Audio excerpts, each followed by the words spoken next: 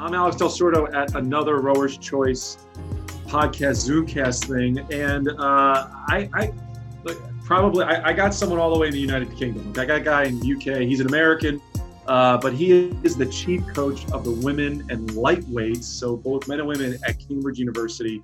Rob Weber, thank you for being here at the podcast Zoomcast interview. Thank you for having me.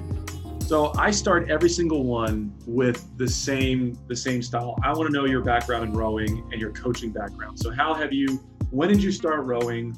How have you gotten to become the chief coach at Cambridge University, winning, I think, 2 boat races by my calculation? Well, including the lightweight women this year, yeah, because the open weight race got canceled along with pretty much everything else under the sun. But yeah, it was, how did I end up here? That's a really good question. I ask myself that every day. I think I've been pretty fortunate in my career, especially over the last 10 years or so, that I've been coaching full time. I think I just happened to kind of be at the right place at the right time, and the experience that I had, I suppose, obviously made me an attractive candidate to Cambridge, and I think it's a good fit for me. It's been very challenging, learning a new system and really sort of adjusting to an entirely new culture. Very different than at least in Division III rowing back home in the States, which is where most of my experience was. So, I think it was a combination of my experience coaching college students, both men and women, and then the national team experience that I had back in the States as well. So when did you start rowing? At what point? How old were you when you started? I started rowing at Wabash College in 1992. I was actually recruited there to play football, and played 1 year of football. And a couple of guys that were there a year or so older than I were, they're twins actually. I think they'd either did some rowing in high school or had transferred in and done some rowing before. And they said, "Hey, let's start a rowing club." And I said, "Oh, it sounds like a great idea." So, wow. So I took up rowing, and I was a varsity swimmer as well. So that's how I started, and we were terrible, frankly. Actually, a guy that I had rowed with posted a video on Facebook from like 1993, and there was some argument about whether or not I was in the boat, and I said, "God, I hope I wasn't in that boat." I think the early 90s had UCLA was really fast, I think, right? In like 93, 94. I had no idea what was going on in 1993 or 94. Still don't, arguably, but yeah, no, I was very much a newbie, and had no idea what was going on in the broader rowing world. So then you went from being a member of the starting club at Wabash, right? Wabash, yeah. Wabash. So what happened after your rowing career in college? What'd you do? Yeah, I went on, did a few things. Moved to Virginia right after college, and ended up in graduate school at the College of William and Mary in 1990. Well, I can't even remember now. 7, I think. Okay. And I kind of got tricked into helping coach the William and Mary Club that year by a housemate of mine who had rowed at Washington College under Mike Davenport. And he said, "Hey, I've been working with the club. You want to come out and give it a shot?" I said, "Sure, why not?" So gave it a shot, and the rest is history. Well, I want to know that history. So you did William and Mary, right? And then that's like late 90s. I did William and Mary. I just did it for a year. Just I was in graduate school. I just did it because I kind of missed rowing and I enjoyed it, and it was fun being around the kids and kind of getting back into it. And then I went off and got into the library profession actually, with a master's in library science and master's in history. So I was doing that for about 10 years and coaching along the way, part-time. I did a second stint at William & Mary. Then I was at the Savannah College of Art and Design in Savannah, Georgia, which was an NAIA program that has since folded. They cut the program, I guess, 10 or 12 years ago or so now. So I was at SCAD for a year, and then, gosh, what happened after that? Oh, moved to Lancaster, Pennsylvania, and got hired as a part-time assistant at Franklin and Marshall College, Division III program that had pretty much just started at that point. Klaus Walter was the head coach there. And about a year and a half into that, he decided to to hang it up, and they hired me, or they offered me the job, and I took the chance. Made a career change, went from being a full-time librarian to being a full-time rowing coach, and that was in That's like 2010, 11. Is that kind of 2010? Yeah, about 10 years ago. Now you were at Hamilton for a while. Is that right? I was at Hamilton for 4 years. Yeah, I was at F&M for 6 years, and then did Hamilton College. And then Hamilton College, you get this opportunity to be part of the national team with Tom Terhart, right? So, how many years were you with Tom in those cycles? Yeah, that started in 2013. I was still actually at F&M, so it was the summer before my final year at F&M. I just was really lucky. It was in the right place at the right time, and I think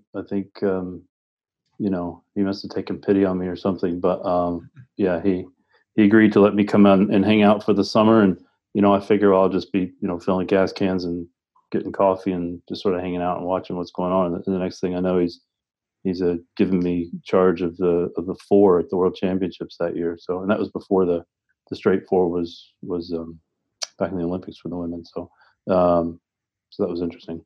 So we recently did a coaches yelling episode where I asked the question, who's the best coach in modern rowing, and obviously Tom comes up.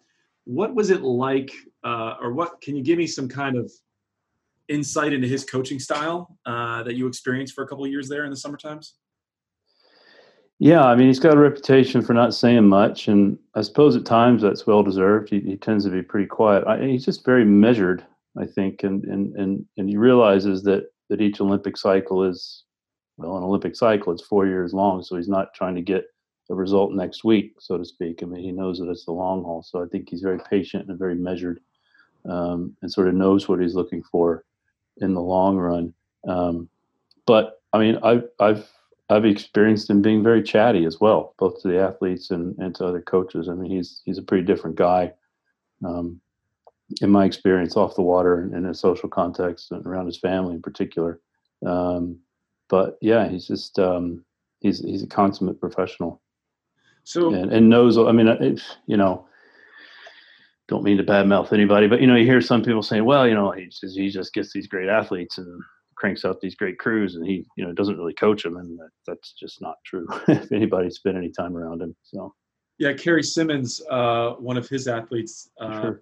Those times I'm sure you know who she is. Yeah, I know Carrie. Speaks very highly of him, and she's been on our episode three of the episodes for Coaches Yelling, and we've gotten, just experiencing her style and her approach, we've gotten to really understand and learn the U.S. rowing Olympic cycle training, and I want to talk to anybody who's been around Tom. I hope Tom comes on the show one day. I'd love to get his insight into rowing. So I'll put in a plug. That would be really nice. Thank you for that. So for Cambridge, the boat race, it's one of the most beautiful races in the world. There's an insane amount of people that attend it. And this job is a fantastic job. How did this position come to be in your possession, in your hands? How did you get this job at Cambridge? Oh, gosh, I guess I just applied. I knew I'd had some association very sort of casually with Rob Baker, who was the women's coach for 5 or 6 years here at Cambridge and is now the men's coach.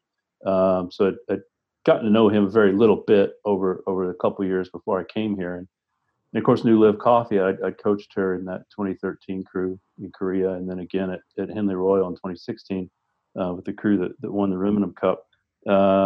And she had rowed at Cambridge in 2017-18, so the year before I came here. And so, she was very encouraging to me to apply for it, and I think might have put in a good word. So there was a little bit of a connection there.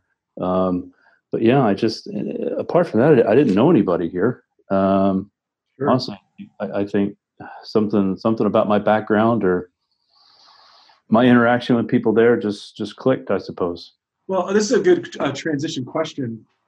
As an American coaching a British program and one of the oldest races in the world, like how have they taken to you being an American coaching those athletes?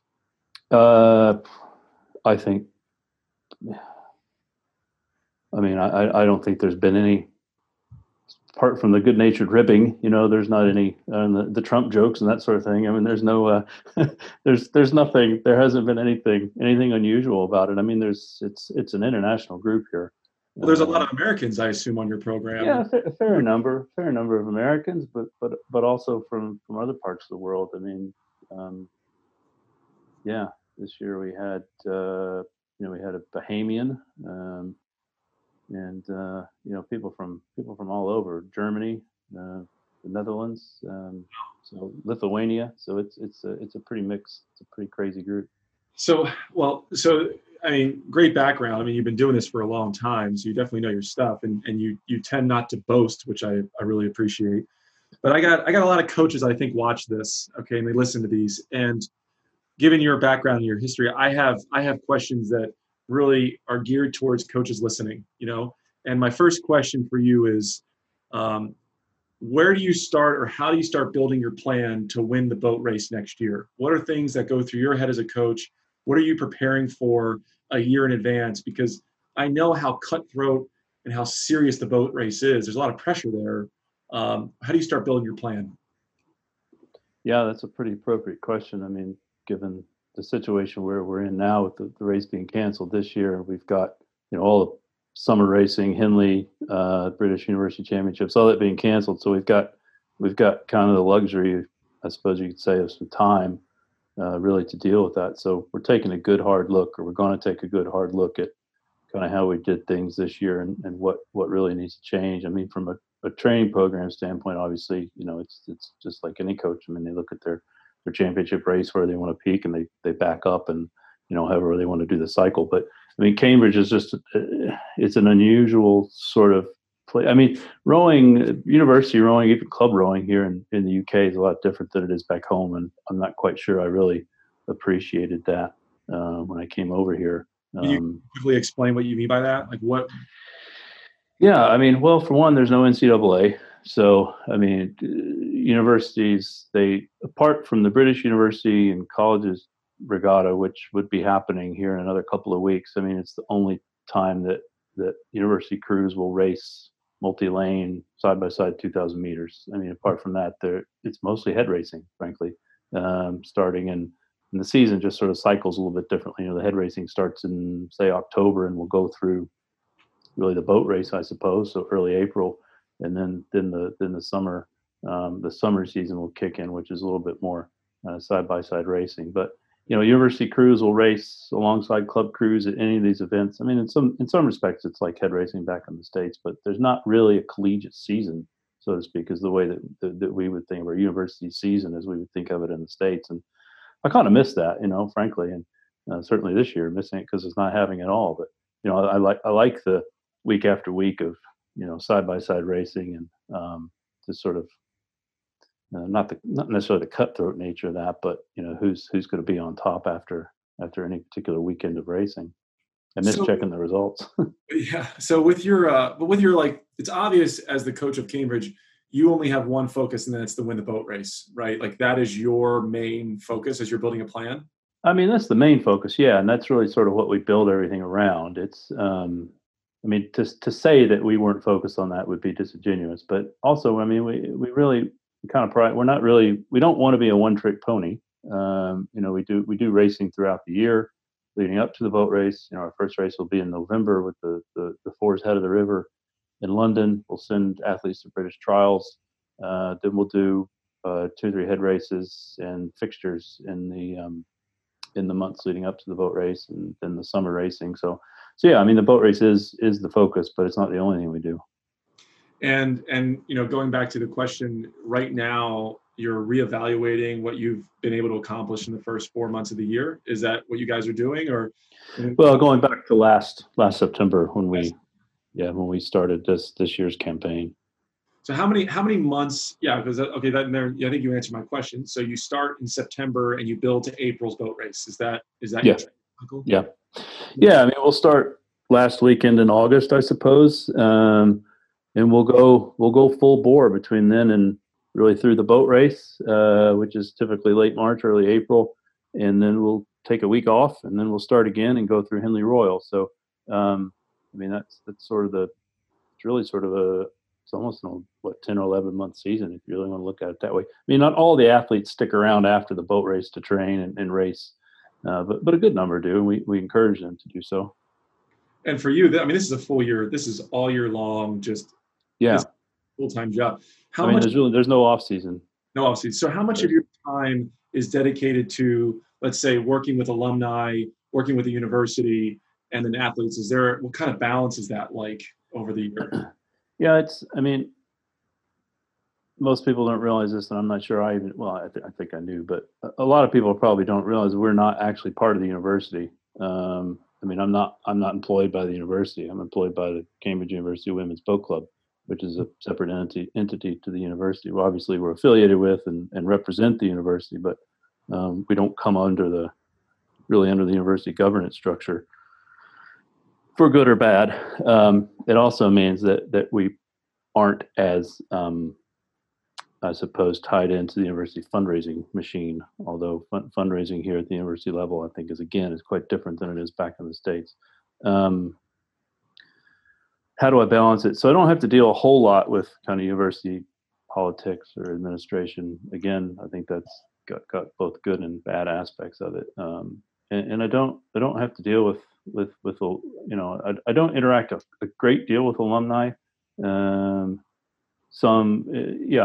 are a few that you interact with quite a bit. We have an executive committee that really is sort of the governing body of the boat club, and they're all alumni. So obviously, I work pretty closely with them. My boss is an alumna of the university and of the club. So in that respect, yeah. But the broader alumni base, not really engaged with. Yeah.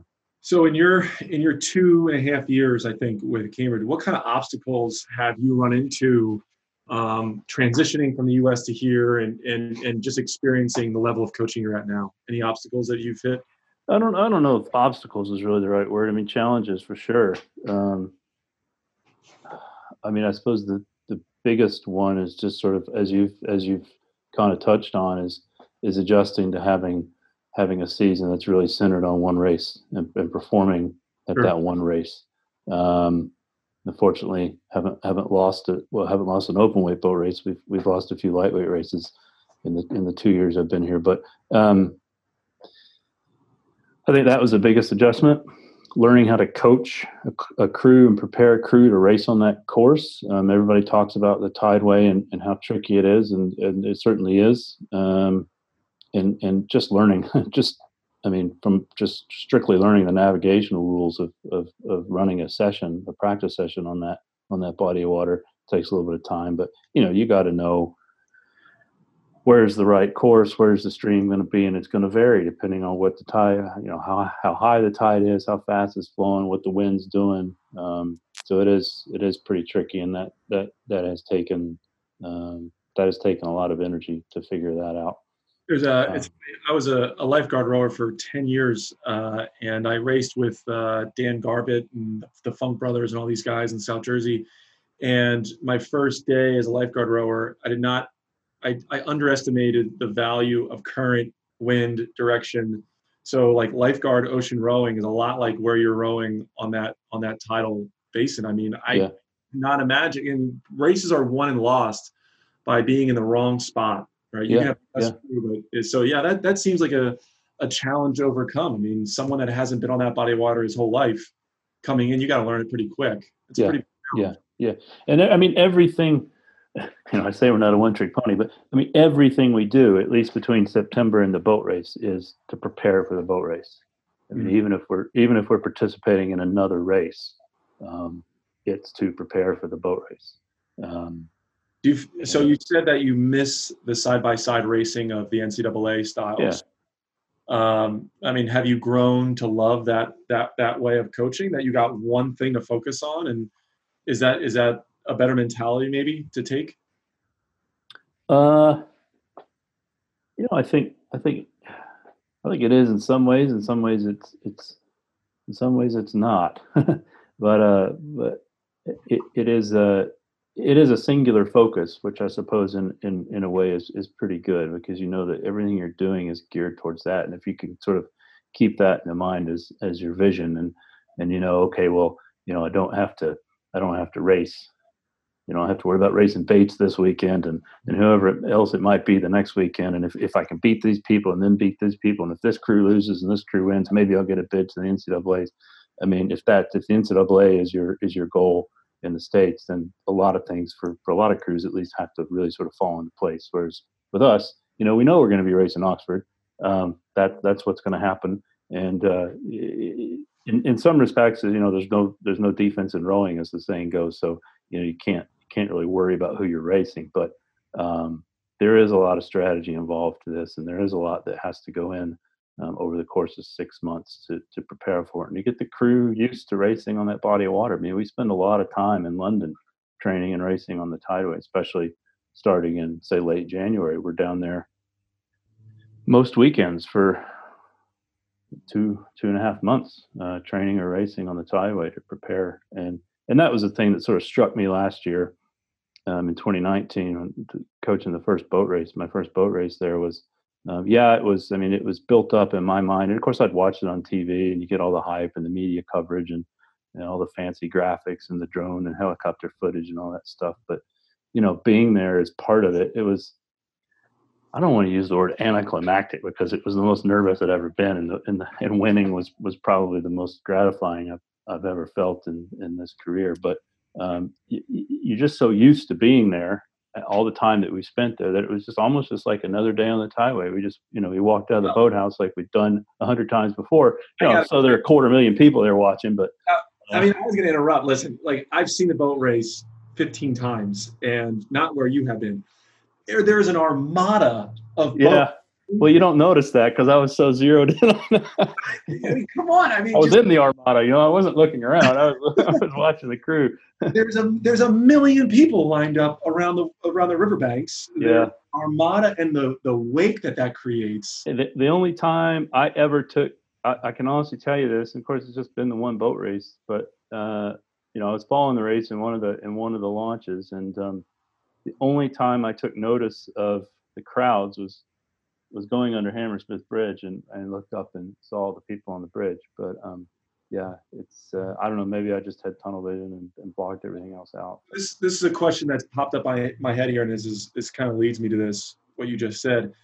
Rowing in the United Kingdom is way more popular than it is here in the United States. And the history of Cambridge is, I don't even know how many years it is. You know the answer to that. Oxford Cambridge race, 170 years old, I think, or more.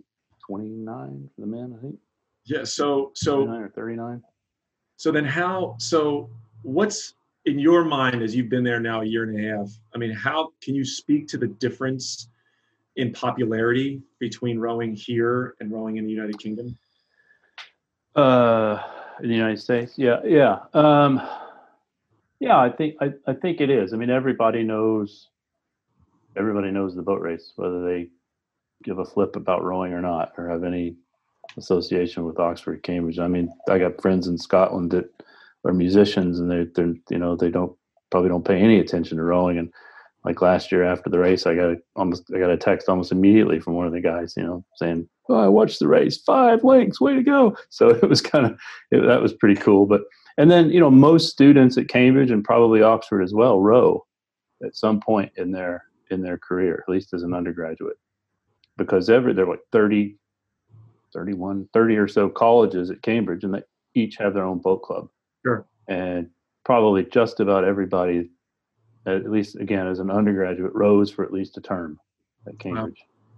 Wow. Whether they're any good or they like it or they continue with it, it's a different story. But and each of those college boat clubs has their own history and traditions, and that they're very proud of. Maybe that's the secret to growing rowing here in the United States. It's forcing every student to row at least one season. Well, I mean, it is. It's sort of a it's stereotypically Cambridge and Oxford, right? It's you think of Cambridge and Oxford and you think of rowing. So now, have you learned to hate Oxford? Is there that much rivalry? I don't hate anyone. Do I hate Oxford? No, of course I don't hate Oxford, but it's their students are just like ours. obviously in many ways. But it is an intense rivalry, and it goes back a really long way. It leads me to my next question here is, how do you manage the pressure, and how do you manage your athletes' anxieties leading up to that big championship race, that one race that means so much to them, the alumni, the school, everything. How do you manage that?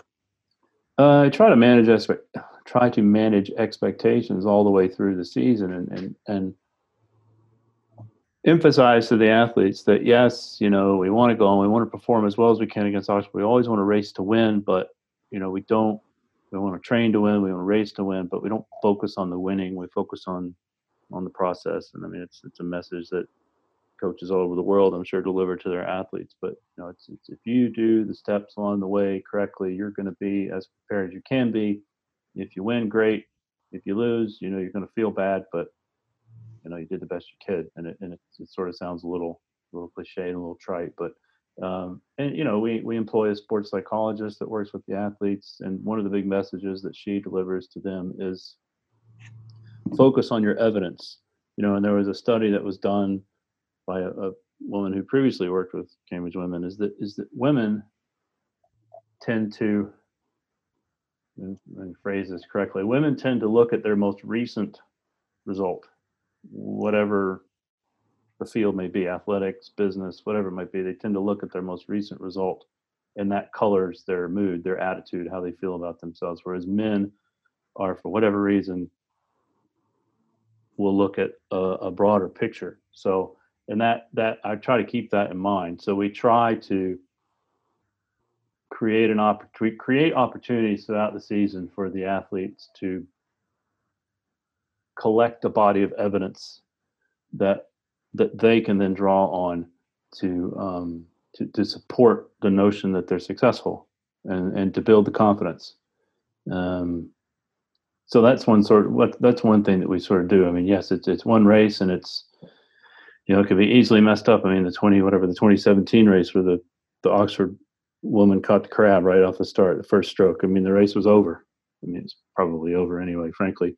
The Cambridge crew that year was immensely strong, set a course record, but still, I mean, you don't want that to happen. And I didn't know that, focus on your evidence. I really hope that the coaches listening and watching this will take that in and understand, like, especially at the high school level, right? Because in high school rowing, and because they're trying to get to college, there's so much anxiety and so much frustration. Collecting the body of evidence to support that they're successful and focusing on the evidence, that is a great thing for young coaches to adapt and to take in, to then push that out to their athletes. That's setting expectations. Now, you don't. I mean, we struggle with that this year because we had so many races canceled, and we had a lot of injury and illness, and some that really sort of prevented us from doing some of the things that we would have wanted to do that would have given our athletes some of that confidence. So I mean, our blue boat was the crew that would have been Blondie had some success racing against the Oxford top 8 at a head race in late January, but our blue boat hadn't done that because half the crew was injured, so we just didn't send them. So they were kind of going. They would have been going into the boat race a little cold, a little blind, and some of the fixtures didn't go particularly well. So yeah, I think it would have been a heck of a race. Well, you seem like a soft-spoken person, but I want you to take this moment to trash talk a little bit, or at least maybe let me see your ego here. If the boat race happened 2 weeks ago, what would have been what's your prediction? What do you think would have happened to finish off the championship race? Yeah, I don't know, man. I'm being dead honest with you. I mean, there was evidence. I mean, I can point to evidence that would have said, I think we would have had the upper hand. I could have pointed to some evidence that said maybe Oxford would have had the upper hand, to be perfectly honest. I think it would have been a really close race. I think it would have been overlapped the whole way. I think it would have come down to less than a length either way, and I really don't know. That kills me. I mean, that kills me. Like, I mean, no one on planet Earth wouldn't want to watch that, right? Yeah. Bow to bow for 17 minutes. Come on. That would have been. We'll go look at what was it, the 2002 or 2003 men's boat race? I mean, it came down to a foot. Unbelievable. I mean, they race 1,600 meters. It comes down to a foot. Yeah. Oh God, I'm getting chills. Who would have? Do you follow the men's side at all? I mean, do you stay? Sure. So what was your prediction for the men's side? Who would have taken it? I don't know. I don't know that I paid that close attention to be honest with you.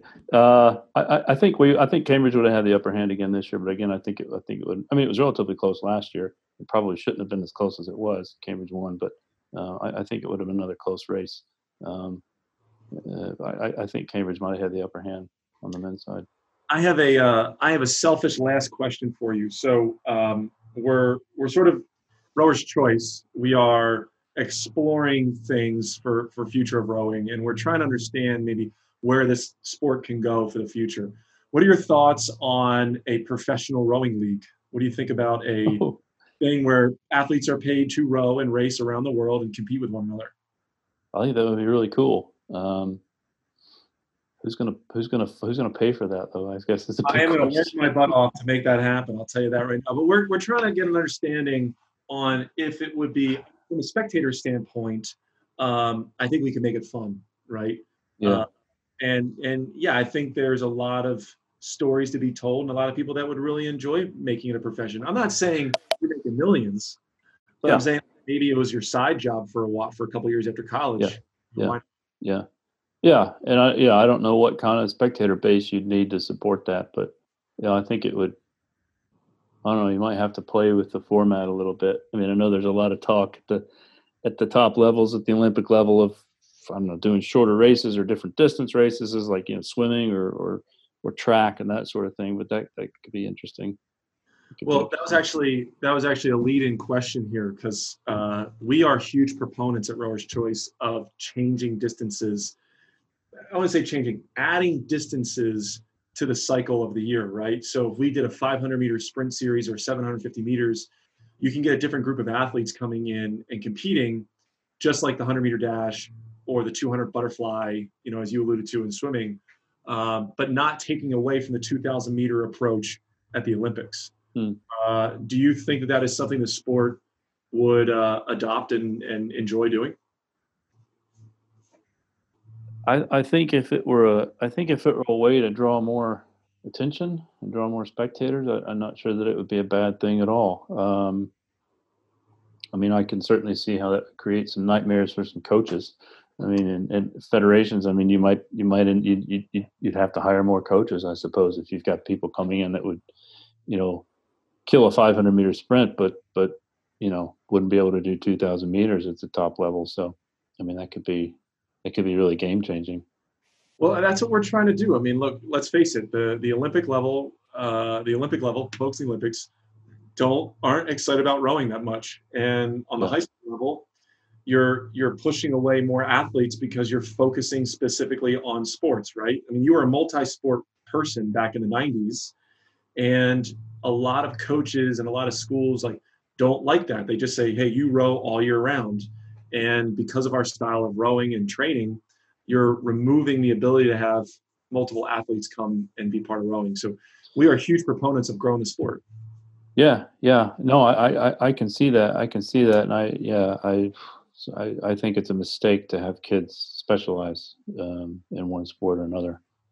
And I think that's I think that's something that's happened in the last, maybe 15 or 20 years. I mean, especially, I don't see it as much over here. I mean, I feel like youth sports here is a lot more relaxed than it is back home.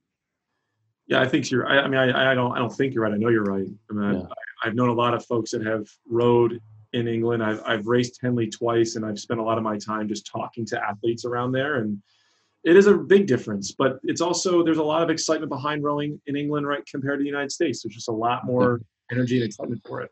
Well, events like the boat race and Henley Royal certainly lend themselves towards that. I mean, I guess in the U.S. we've got Heather Charles is really sort of the only thing that approaches the boat race or Henley Royal.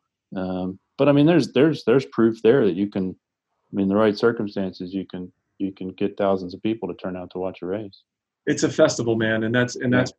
But I keep saying last question, but forgive me because I need to know this.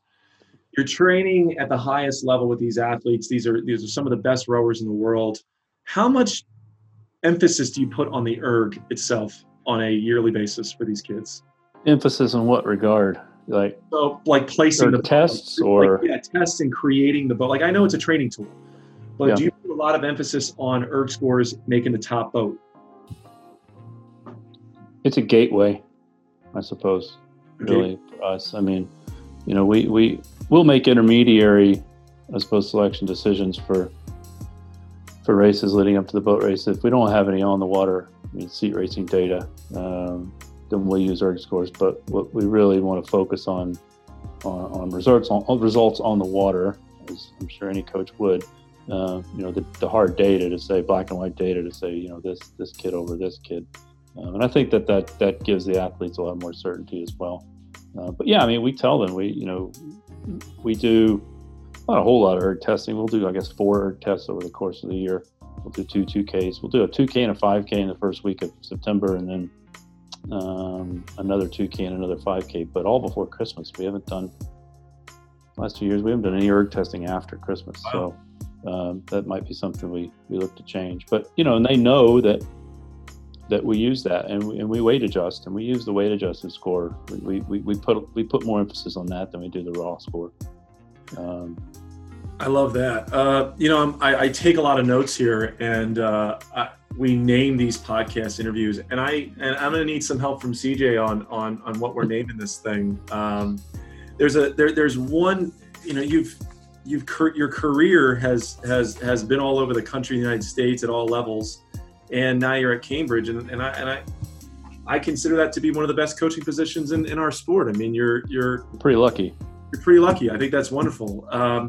Rob, I have had a great time talking to you. I really hope it's been fun. And the folks that watch this or listen to this can take a lot out of this. And the one thing that I'm going to bring into my life is focusing on the evidence, right? Mm-hmm. If I have a goal in mind, I'm going to make sure that I don't get distraught or anxious or off my plan as long as I watch my evidence through the cycle. That was a great piece of advice there, and I'm going to take for myself. So. Yeah, I'll try to remember that one too.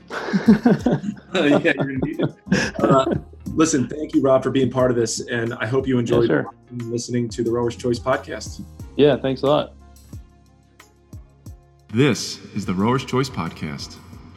Rower's Choice is made up of Finish Line Shell Repair, Resolute Racing Shells, and Sykes USA.